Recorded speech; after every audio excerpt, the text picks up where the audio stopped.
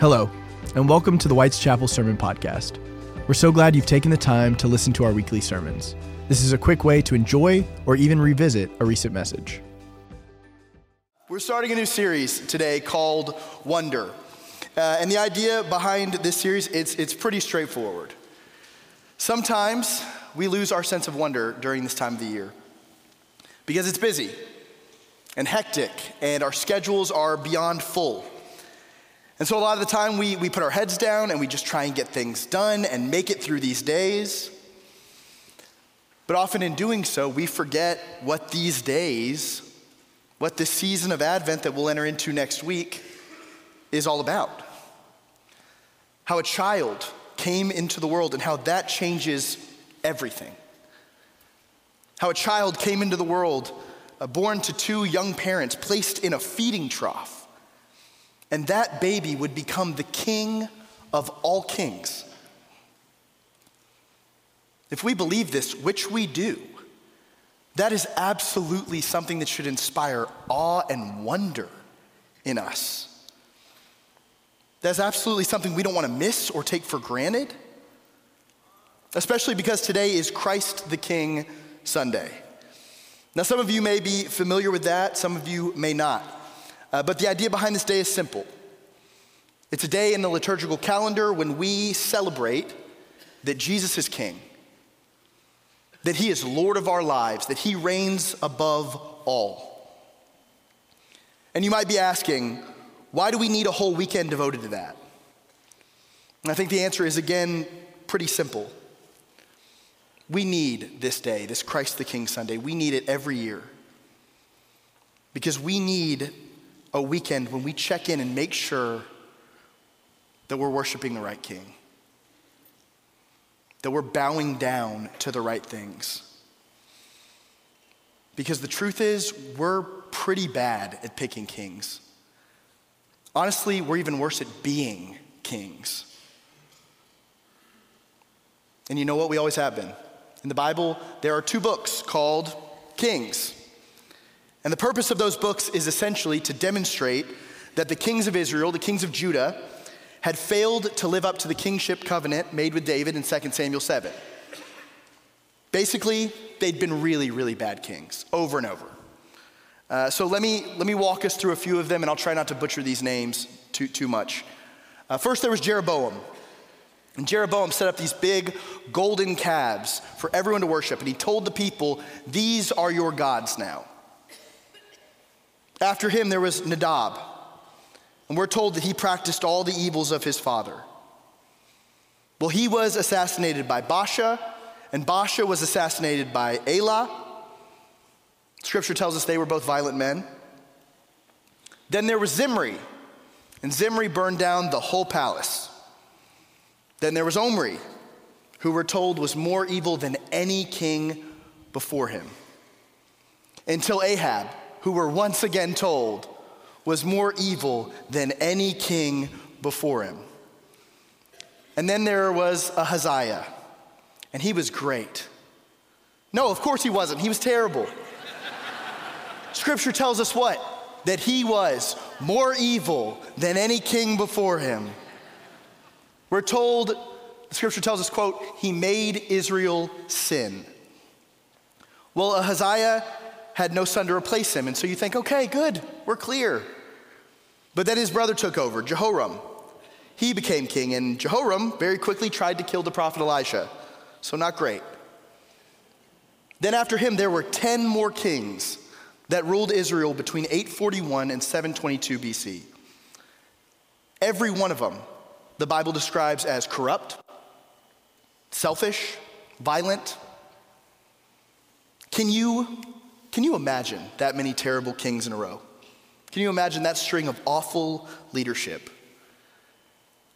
I know some of you are probably thinking about certain politicians or your bosses at work, and you're thinking, well, yeah, I kind of can, but seriously, Israel has been plagued with evil kings who worshiped false idols and who always chose violence for generations. At this point, we can understand the Israelite people are exhausted. They're hopeless. They wonder, will we ever find a king who cares about anything but himself? Will we ever find a king who does what is right by the people and what is right, most importantly, by God? But then the prophet Isaiah comes along, and he condemns all of these terrible kings. He calls them out for all the ways they've disobeyed God.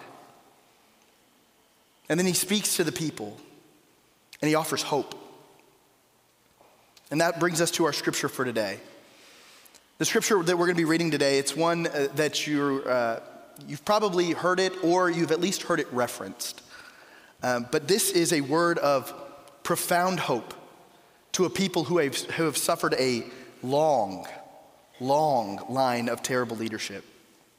So if you've got your Bibles, you go ahead and pull those out. We're going to be in Isaiah chapter 9 this morning. We're going to be reading verses 2 through 7. This is Isaiah's word to the people. He says, "The people who walked in darkness have seen a great light. Those who lived in a land of deep darkness, on them light has shined. You have multiplied exultation. You've increased its joy. They rejoice before you as with joy at the harvest, as people exult when dividing plunder. For the yoke of their burden and the bar across their shoulders, the rod of their oppressor, you've broken as on the day of Midian. For all the boots of the tramping warriors and all the garments rolled in blood shall be burned as fuel for the fire. For a child has been born for us, a son given to us. Authority rests upon his shoulders, and he is named Wonderful Counselor, Mighty God, Everlasting Father, Prince of Peace. Great will be his authority, and there will be endless peace for the throne of David and his kingdom. He will establish and uphold it with justice and with righteousness from this time onward and forevermore. The zeal of the Lord of hosts will do this." Okay, I know that there's a lot in that text, but Isaiah's message to the Israelites is very simply this: I know that you've had a lot of bad kings, but there's a really good king coming. And you know what? That's a message that all of us need to hear today as well. Because first of all, like the Israelites, we've had some bad kings in our lives. The ancient Israelites aren't the only ones who've suffered really bad monarchs. Most every civilization throughout history, if you asked them, could read off a laundry list of the bad leadership they'd suffered. Leaders who were selfish and violent and oppressive. Sometimes leaders who were just plain weird. Take Caligula, for example. He was an ancient Roman emperor who ruled just a few years after Jesus died. And he was impressively bad. Caligula was known for his lavish projects, for his brutality, and for his eccentricity.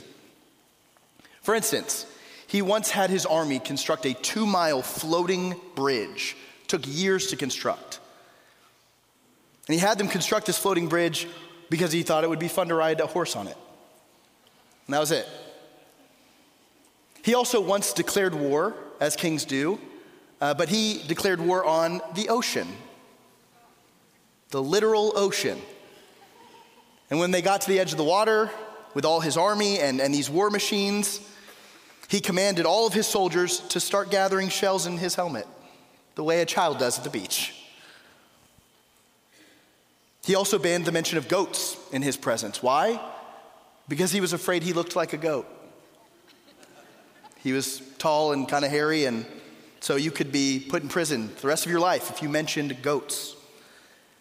And if you're not convinced by that, which I hope that you are, but if you're not, finally he built a palace for his horse in Citatus. And he attempted to appoint that horse to the position of consul, which at the time was the highest elected position in the Roman Republic. We've had some bad kings, but it's not just world leaders like Caligula that have made up our bad kings. I think if we're honest with ourselves today, we bow down to all sorts of things. We make and we choose bad kings all the time. We make kings out of certain leaders or political parties We make kings out of actors and musicians and social media influencers. We make kings out of ideologies and ideas. I have a tendency to do this with athletes. For some reason, I get starstruck really easily. And I will start treating a person like they're from another planet.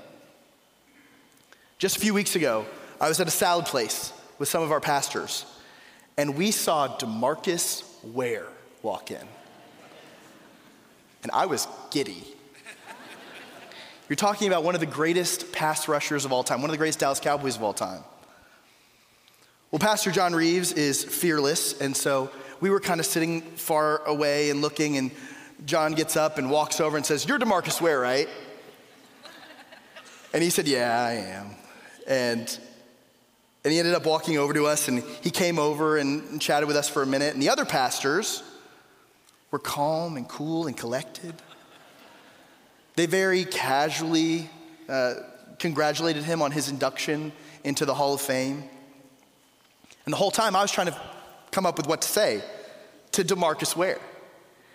Well, finally, he reached out the largest hand I'd ever seen to shake mine. And all I could muster up to say was, "You're like a total legend, man." Not a cool thing to say. And he was extremely gracious. But the worst part was that as soon as he walked away, Pastor Kyle pointed out to me that I had a huge barbecue sauce stain all over my shirt. And I guess I had just blacked out and not noticed it. I tell y'all too much. And you know what? That's not even the only time I've done something like that. That's not even the only time I've done something awkward with a cowboy. One time I saw Jason Witten just walking around Southlake. And without thinking, I started just full arm aggressively waving to him. As if he would have any idea who I was. And he kind of smiled and went, "Who is this guy?" Another time, I met Ezekiel Elliott at a restaurant in Dallas with Hannah's family. And all I said to him was, "I love you."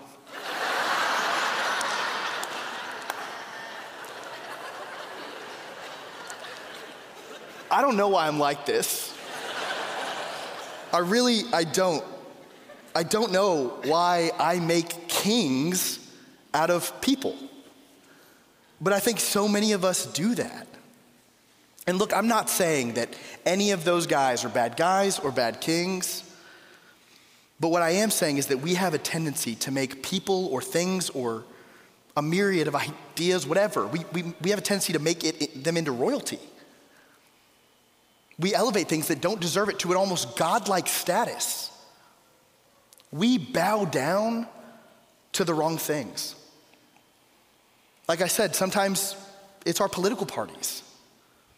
And sometimes it's our favorite sports teams. And a lot of the times it's our jobs or our social status or how much attention we get on the internet. We bow down to all of these things and we forget to bow down to the one person, the one thing that we're supposed to, the one king we're supposed to. And you know who it is. It's Jesus the King. The good King, the great King, the King of kings. That's what's so amazing about our scripture for today.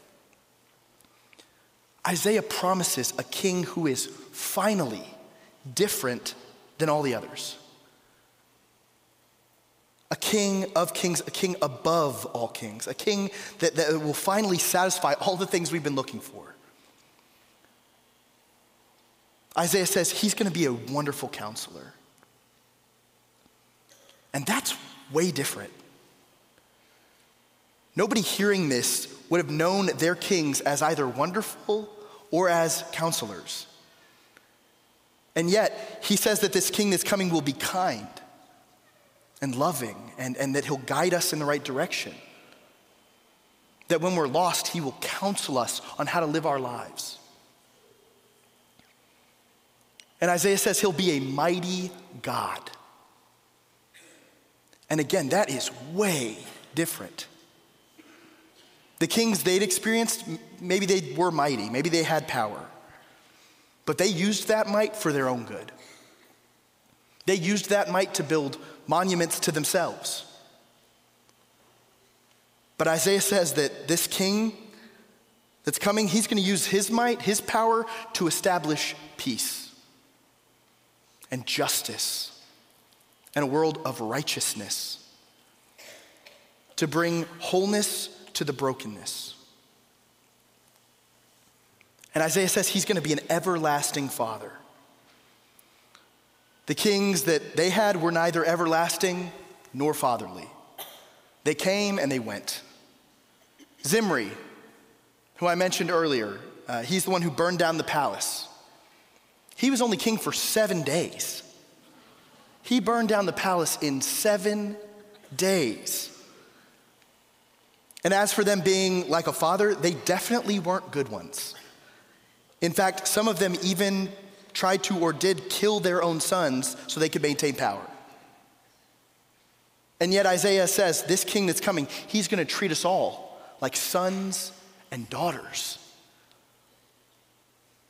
Like a father treats his beloved children, and he's going to do it forever. And Isaiah says he's going to be a prince of peace. And again, that is so different. The princes they knew were far from peaceful. In fact, at the very beginning of this book, in chapter 1 of Isaiah, this is what Isaiah says about their princes. This is how he describes them. He says, "Your princes are rebels and companions of thieves. Everyone loves a bribe and runs after gifts. They don't defend the orphan, and the widow's cause does not come before them." See, their princes brought destruction and war. They looked out for themselves. They oppressed the poor and the marginalized. But Isaiah says that this king that's coming will be a king of peace. That he'll look out for those in need. That he'll bring order and harmony to the world. And again, that's what's so powerful about this text. Isaiah recognizes that the Israelites have had a lot of bad kings. Kings they've chosen and kings they haven't. He says, "I know that you have lived in a land of deep darkness." But he goes on from there. He says there is hope. He says a good king, a great king is coming. And he is a savior that will bring light to the darkness. Authority will rest on his shoulders alone. And then he uses the example of the day of Midian to describe what it will be like when he finally arrives. Now, Midian is a reference that a lot of times we kind of just pass right over when we read scripture. It's one that might not be super familiar for us, but it's definitely something that was significant for the Israelites that Isaiah is writing to. Because the day of Midian for them was sort of the equivalent of like the 4th of July for us. It was a kind of Independence Day. The day of Midian is the day where Israel defeated their oppressors, the Midianites, even though they were massively outnumbered. And when I say outnumbered, I mean 300 versus 130,000. And not only did they defeat them, they did it without actually engaging in battle. Nobody from Israel's side had to actually fight. And so in our scripture, when Isaiah is referencing this day and saying that this Messiah, this king will bring, it will be like the day of Midian, he's saying he's going to bring victory and salvation. And most importantly, what he's saying is he's going to bring peace. That with the coming of this child, the conflict will end. There will be peace. Now look, I know we read this today and we hear this today and we think, when is that going to happen for us? When is our day of Midian? Because I know that it goes without saying, but our world is not one of peace. And it never really has been. In fact, famous historian Will Durant once wrote that in the last 3,420 years, over 3,400 years, In that time, only 268 of those years can be described as free of war.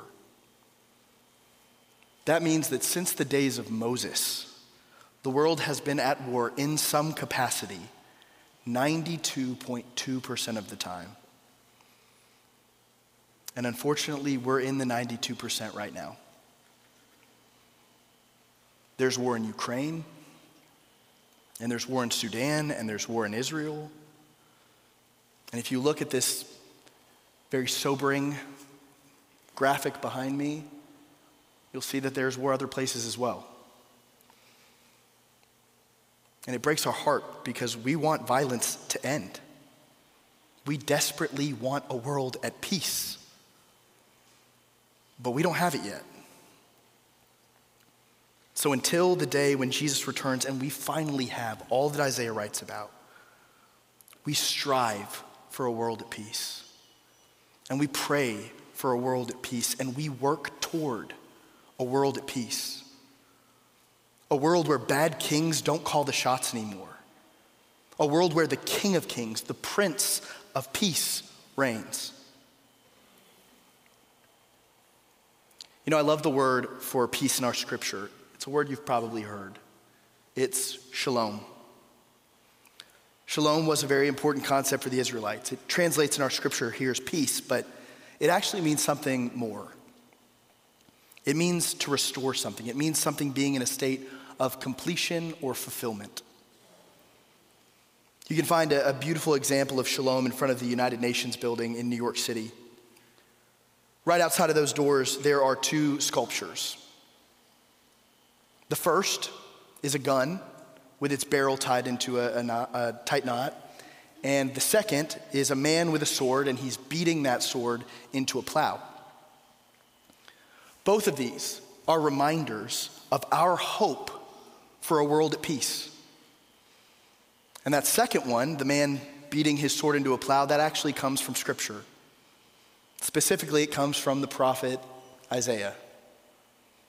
In Isaiah chapter 2, he says, "They will beat their swords into plowshares and their spears into pruning hooks. Nation will not take up sword against nation, nor will they train for war anymore." See, I love the fact that outside of the United Nations building, outside of a place where they deal with worldwide conflict and deeply complicated international issues, there is a biblical reminder of shalom. There is a reminder of Isaiah's words and of God's peace. A reminder that no matter how convoluted or hopeless or complex a situation is, God can always take that thing and bring shalom. And I love that because, y'all, that's who our Jesus is. No matter how many bad kings this world throws at us, no matter how many bad kings we may create for ourselves, we always have a Savior who is the Prince of Shalom. The Prince who brings wholeness and restores us to peace. He is the King above all kings, the King of kings. And so today we've got to decide who we're going to bow down to. Because you know what? The world is always going to provide us with bad kings. It's always going to provide us with people and political parties and celebrities and ideologies that we can bow down to and worship. But you know what? They will never be enough because they aren't the true king. Isaiah was right. We've had some bad kings, but there is a really good king coming. He came once in the form of a little baby, born to two young parents, placed in a manger. And he's coming again, coming to bring peace and wholeness and redemption. And he is named Wonderful Counselor, Mighty God, Everlasting Father, Prince of Peace. Great will be his authority, and there will be endless peace for the throne of David and for his kingdom. He will establish and uphold it with justice and with righteousness from this time onward and forevermore.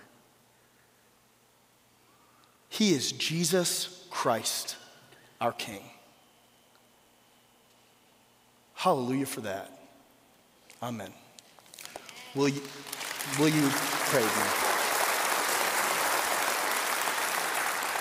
Let's pray. God, we confess that we often bow down to the wrong things. We bow down to people and ideas and groups that don't deserve it. Because, Lord, they aren't the King and you are. And so, God, this morning on this Christ the King Sunday, we thank you. We thank you that you came to us in the form of Jesus. We thank you that you are a wonderful counselor. That when we are struggling and we feel stuck and we don't know where to go, you put an arm around us and you point us in the right direction. And God, we thank you that you are a mighty God. That when we feel powerless, we know that the one who holds all power is for us. God, we thank you that you are an everlasting Father. That you are always with us and always will be with us. That you call us sons and daughters, that we're a part of your family. And Lord, we thank you that you are a Prince of Peace. And God, we pray for that peace. We pray for peace in us, peace in our hearts. We pray for peace in our relationships. We pray for peace in our communities, and Lord, we pray for peace in our world. Lord, we pray for a world where you, the King of Kings, the Prince of Peace, reigns. We pray it all in the name of our rock, our Redeemer, and our King, Jesus. Amen. Thank you for joining us. Please make sure to rate, review, and subscribe so you don't miss new releases. We'll have new podcasts coming out all the time.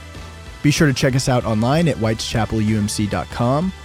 Please download the WC Life app and follow us on social media to stay up to date with all things WC.